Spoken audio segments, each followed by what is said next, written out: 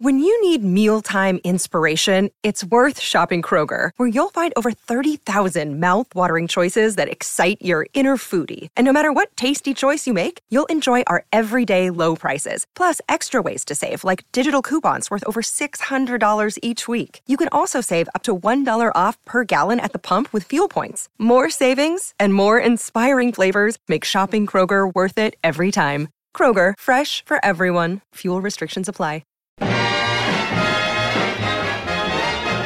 Welcome back to the Kennedy Dynasty Podcast. I'm your host, Allison, and today I sound bad again. I feel like a couple episodes I sounded bad because I was sick, but it's really because I believe that episode was recorded in early December or before, and I haven't had a lot of episodes since then, so it sounds like I've sounded bad back to back to back, but really it's been a little more spread out. I have had an ear infection, which I think is a little history about that. So when I was a little kid, had terrible ears, had ear infections, got the tubes, got all the surgeries, did all the things, fixed. Never had another ear infection. Literally my entire life. Until, womp womp, we got in a car accident. We were hit head on. It was not good. We're all good though. But I broke both of my orbital floors. Only, I guess, people that have broken orbital floors even know what I'm talking about. But since that happened, now I get stinking ear infections. And this one was bad. And I don't know, that was a lot of backstory that nobody asked for. But anyway, I sound bad because of that. I'm recovering, getting over it. And I apologize for that. But I didn't want to not release an episode this week because, one, Anya worked so hard at getting me the information and everything. And two, you guys were looking forward to it. So even though I don't sound the best, I'm going to deliver this episode to you anyway. Keep on schedule. And please forgive me if I cough. Before we get started, though, let's do our inspiring clip of the week. One of the inspiring notes. This week, I'm going to play you a clip from JFK's City Upon a Hill speech, which was delivered this week in 1961. History will not judge our endeavors, and a government cannot be selected merely on the basis of color or creed or party affiliation. Neither will competence and loyalty and stature, while essential to the utmost, suffice in times such as these. For of those to whom much is given, much is required. And when at some future date, the high court of history sits in judgment on each one of us, recording whether in our brief span of service we fulfilled our responsibilities to the state, our success or failure in whatever office we may hold will be measured by the answers to four questions. First, were we truly men of courage, with the courage to stand up to one's enemies, and the courage to stand up when necessary to one's own associates, the courage to resist public pressure as well as private greed? Secondly, were we truly men of judgment, with perceptive judgment of the future, as well as of the past, of our own mistakes, as well as the mistakes of others, with enough wisdom to know what we did not know, and enough candor to admit it? Third, were we truly men of integrity, men who never ran out on either the principles in which they believed or the people who believed in them, men whom neither financial gain nor political ambition could ever divert from the fulfillment of our sacred trust? Finally, were we truly men of dedication, with an honor mortgaged to no single individual or group, and compromised by no private obligation or aim, but devoted solely to serving the public good and the national interest? Next up is our recommendation segment. Of course, then we would recommend it. So this week's recommendations are actually to expand more on the topic that we're going to talk about today. One of them is one episode of a 5-part lecture series on McCarthyism that was called Dangerous Friends, McCarthy and the Blighted Lives of John and Robert Kennedy. And this was with David Nassau. So I will put a link in the description of this episode to go watch that if you would like to. And the second is a book that is called Demagogue, The Life and Long Shadow of Senator Joe McCarthy. And I'm going to link another YouTube video of an interview with the author Larry Tye in partnership with the JFK Library. And I will also put a direct link to purchase this book as well. Okay, so this week we are talking about JFK, RFK, and McCarthyism. Now, as this show goes, there is a lot of information here, but there also is a lot more information that you can find outside of here. So always know that there may be some things that I'll leave out in the episode that you feel like should have been included, and that's totally okay. It's for time and the format of my show. But always feel free to do your own research afterward. Send me anything else that you find, and know that in the future, this podcast is about the Kennedys. So we will come back and revisit certain topics and things as we come around to them. And a lot of you already know this, but there's a lot of new people here, so I want to make sure that they know this as well and don't get frustrated like, why didn't you talk about this one thing for 45 minutes? Well, that's why. So, but please always DM me any research you find, and I always encourage you to learn alongside me because I'm also learning every single day. So keep learning and let's expand our minds together, shall we? So our sources today, we got a lot, so buckle up. Miller Center, Boston Globe, GWU, History, NPR, JFK The Last Speech, RFK Human Rights, New York Times, People, JFK Online, Gilder Lehrman, the Levin Center, and the Mob Museum. Let's get to it. Right-wing Republican Senator Joseph McCarthy of Wisconsin rose to national prominence when he claimed to be in possession of a list of communists working in the U.S. government. So this was between 1950 and 1954, and McCarthy led investigations into suspected communist infiltrators, thus driving the anti-communist paranoia which was central to the Second Red Scare. And during this period of time, those who were accused of political subversion could be dismissed from employment or blacklisted, and several red books were removed from library shelves or burned. But let's back up a little bit. McCarthy was a Kennedy family friend. This is surprising to some people, by the way. He dated 2 of the Kennedy sisters. He was chosen by Bobby Kennedy to be the godfather of his first child, and he had a close relationship with Joe Kennedy, who was reported to be his most generous political benefactor. So take that all in, guys. It's a lot of connections. In 1952, Bobby Kennedy was hired by McCarthy to work as a counsel on the Permanent Subcommittee on Investigations, investigating communism and communist sympathizing in the federal government and amongst government employees. And his recruitment to the committee was arranged by his father, Joe Kennedy Sr. I do remember talking about this too before in my Bobby Kennedy life and career episodes. These were a while back, but go back and listen to them if you want to hear kind of about his career and how it played into all this too.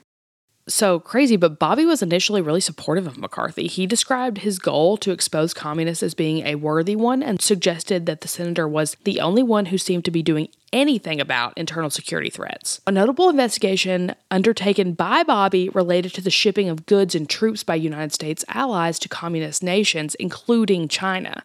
He worked for McCarthy for a while, but then he ended up resigning from the committee after 6 months, partially due to his objections towards McCarthy's controversial investigative tactics. For example, he harassed witnesses and flouted Senate procedures. And then he ended up returning to the committee, and he was in opposition to McCarthy as counsel to the Democratic minority, and he wrote a report condemning McCarthy's investigations into suspected communists in the army. So he kind of did a 180.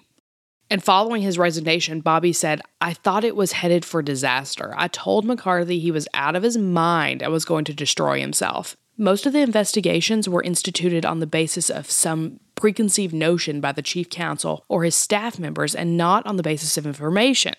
"I thought he made a mistake in allowing the committee to operate in such a fashion, told him so, and resigned."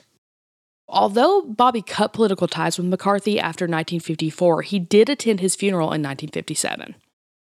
Now let's move on to JFK. So JFK was the only Democrat who did not vote in favor of the censure of Senator McCarthy, who had been charged with abusing his power by a committee appointed by Vice President Nixon. Even prominent Republicans, notably President Eisenhower, had publicly criticized him. Although Jack could not vote because he was in the hospital recovering from 2 spinal fusions at the time, He failed to pair with another senator, and he declined to comment on the issue of McCarthyism when he returned to the Senate. Ted Sorensen also claimed that he had drafted a statement in support of the censure, but JFK did not authorize the publication of the statement. And as we know, Kennedy was a vehement anti-communist, which obviously could explain his reluctance to oppose McCarthyism.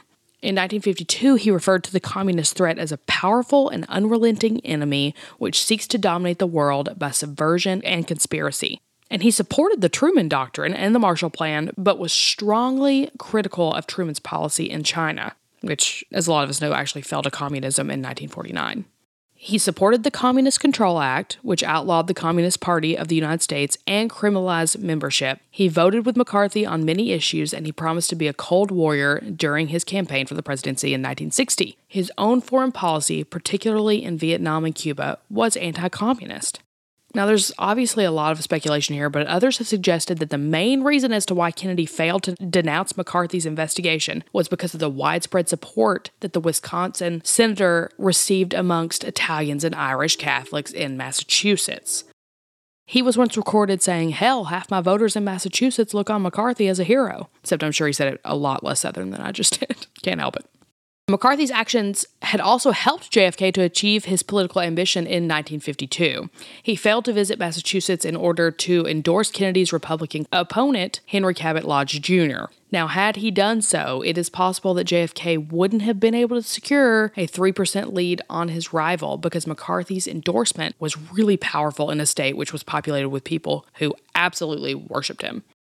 Now, another suggestion is that Jack did not oppose McCarthy because of his personal and familial connections. Joe Kennedy Sr. was still friends with McCarthy, whom Jack had also formed a friendship with when they were stationed in the Solomon Islands together during World War II. So these familial ties run deep for McCarthy, which is very interesting. And because of this, JFK's failure to stand against McCarthy was, of course, somewhat politically harmful to him. For example, he was unable to secure the endorsement of former First Lady Eleanor Roosevelt during the 1959 contest for the 1959 vice presidential nomination due to his public impartiality, which I'm going to do an episode on JFK and Eleanor Roosevelt. I've gotten that suggestion quite a bit. I've got a guest that I would like to come speak on this topic, so hopefully that will happen this year. I'm excited about it. And it's also been suggested that JFK actually wrote Profiles in Courage, which recognizes the courage of politicians who prioritize their principles over their career in an attempt to make amends for his failure to denounce McCarthy because of his family's connections to McCarthy and because of his ambition to secure the Irish Catholic vote. Now, all this to say, why was McCarthy dangerous? I actually found this article through my alma mater, MTSU, shout out, and I want to read you these. So it says, McCarthy ruined the lives of innocent people. The criticisms of McCarthyism and of Senator McCarthy in particular are threefold. First, he ruined the reputations and lives of many people by accusing them without credible evidence. Second, he used accusations of communist sympathies to counterattack anyone who criticized his methods. And third, he argued against freedom of speech because much of his rhetoric assumed that any discussion of the ideas underlying communism was dangerous and un-American. There is a quote that John Driver, friend of the podcast, who's been on several times, shared a few days ago, and I would love to share it with you guys. I did share it on my story as well, but I thought it was really good, and I think it works for this episode. The quote's from Ralph Waldo Emerson, and it says, "Let me never fall into the vulgar mistake of dreaming that I am persecuted whenever I am contradicted." And I think that is the perfect quote to end this episode on. That's all I've got for you today. I want to do a deep dive into McCarthy because I personally have not ever done that, and I think it would be very interesting. Maybe we pull Pryor on to talk about McCarthy? What do you guys think? I think that'd be really neat. Maybe do a double episode? We'll put it on the books for sure. Thank you for listening today. Send me anything extra that you would like to send me or anything extra that you learn after you research more about this topic. I hope you learned something new today. Make sure you are subscribed so you don't miss when an interview will drop next week with Paul Gregory. I have been reading his newest book, and he's going to come on and talk to us about it, and I think it's going to be really neat. So make sure that you are subscribed so you know exactly when it is available. Follow me at Kennedy Dynasty. I know I say that all the time, but I really mean it. Go follow. Check out the merch shop, which I'm going to drop some new designs soon. I need to do that for sure. I've got some ideas that would be really neat. So those will be available coming up in the next few months. If you like the show, please rate it 5 stars and write a positive written review. I heard somebody explain this on a podcast. It's like tipping your waiter. Like that's how it feels to podcasters. It's like you tip us. You thank us for the service. You see what I'm saying? So that'd be really appreciated. I would love that. That's all I got, and I will talk to you guys next week. Come on and vote for Kennedy. Vote for Kennedy. Keep America strong. Kennedy, he just keeps rolling up. Kennedy, he just keeps rolling up. Kennedy, he just keeps rolling along. Vote for Kennedy. Welcome to Anthology of Heroes, the podcast that explores the most pivotal moments of history through the eyes of those who lived it. In this podcast, we don't spend our time recounting facts and dates. Instead, we follow in the footsteps of national heroes, kings, or ordinary people who lived and breathed the moments that shaped our world. We're not hemmed in by eras, borders, or religions. Instead, we seek out the tales of those who defied the odds and fought passionately for their beliefs. Whether they're right or wrong is up to you to decide. From Vercingetorix's doomed rebellion against Rome, to Osceola's unshakable war against the USA, all the way up to the inspiring Sobibor concentration camp uprising in World War II, each episode is an immersive listening experience, blending music and sound effects to really draw you into the story. Our episodes go for about 45 minutes, making them perfect for your commute, and are crafted using a wealth of historical sources, which I list on our website if you want to learn more. I'm the host, Elliot Gates, and I'm thrilled to have you joining me as we uncover history's hidden gems and illuminate the faded pages of our past. Look out for the Anthology of Heroes podcast on Spotify, Apple Music, or anywhere else you get your podcasts from.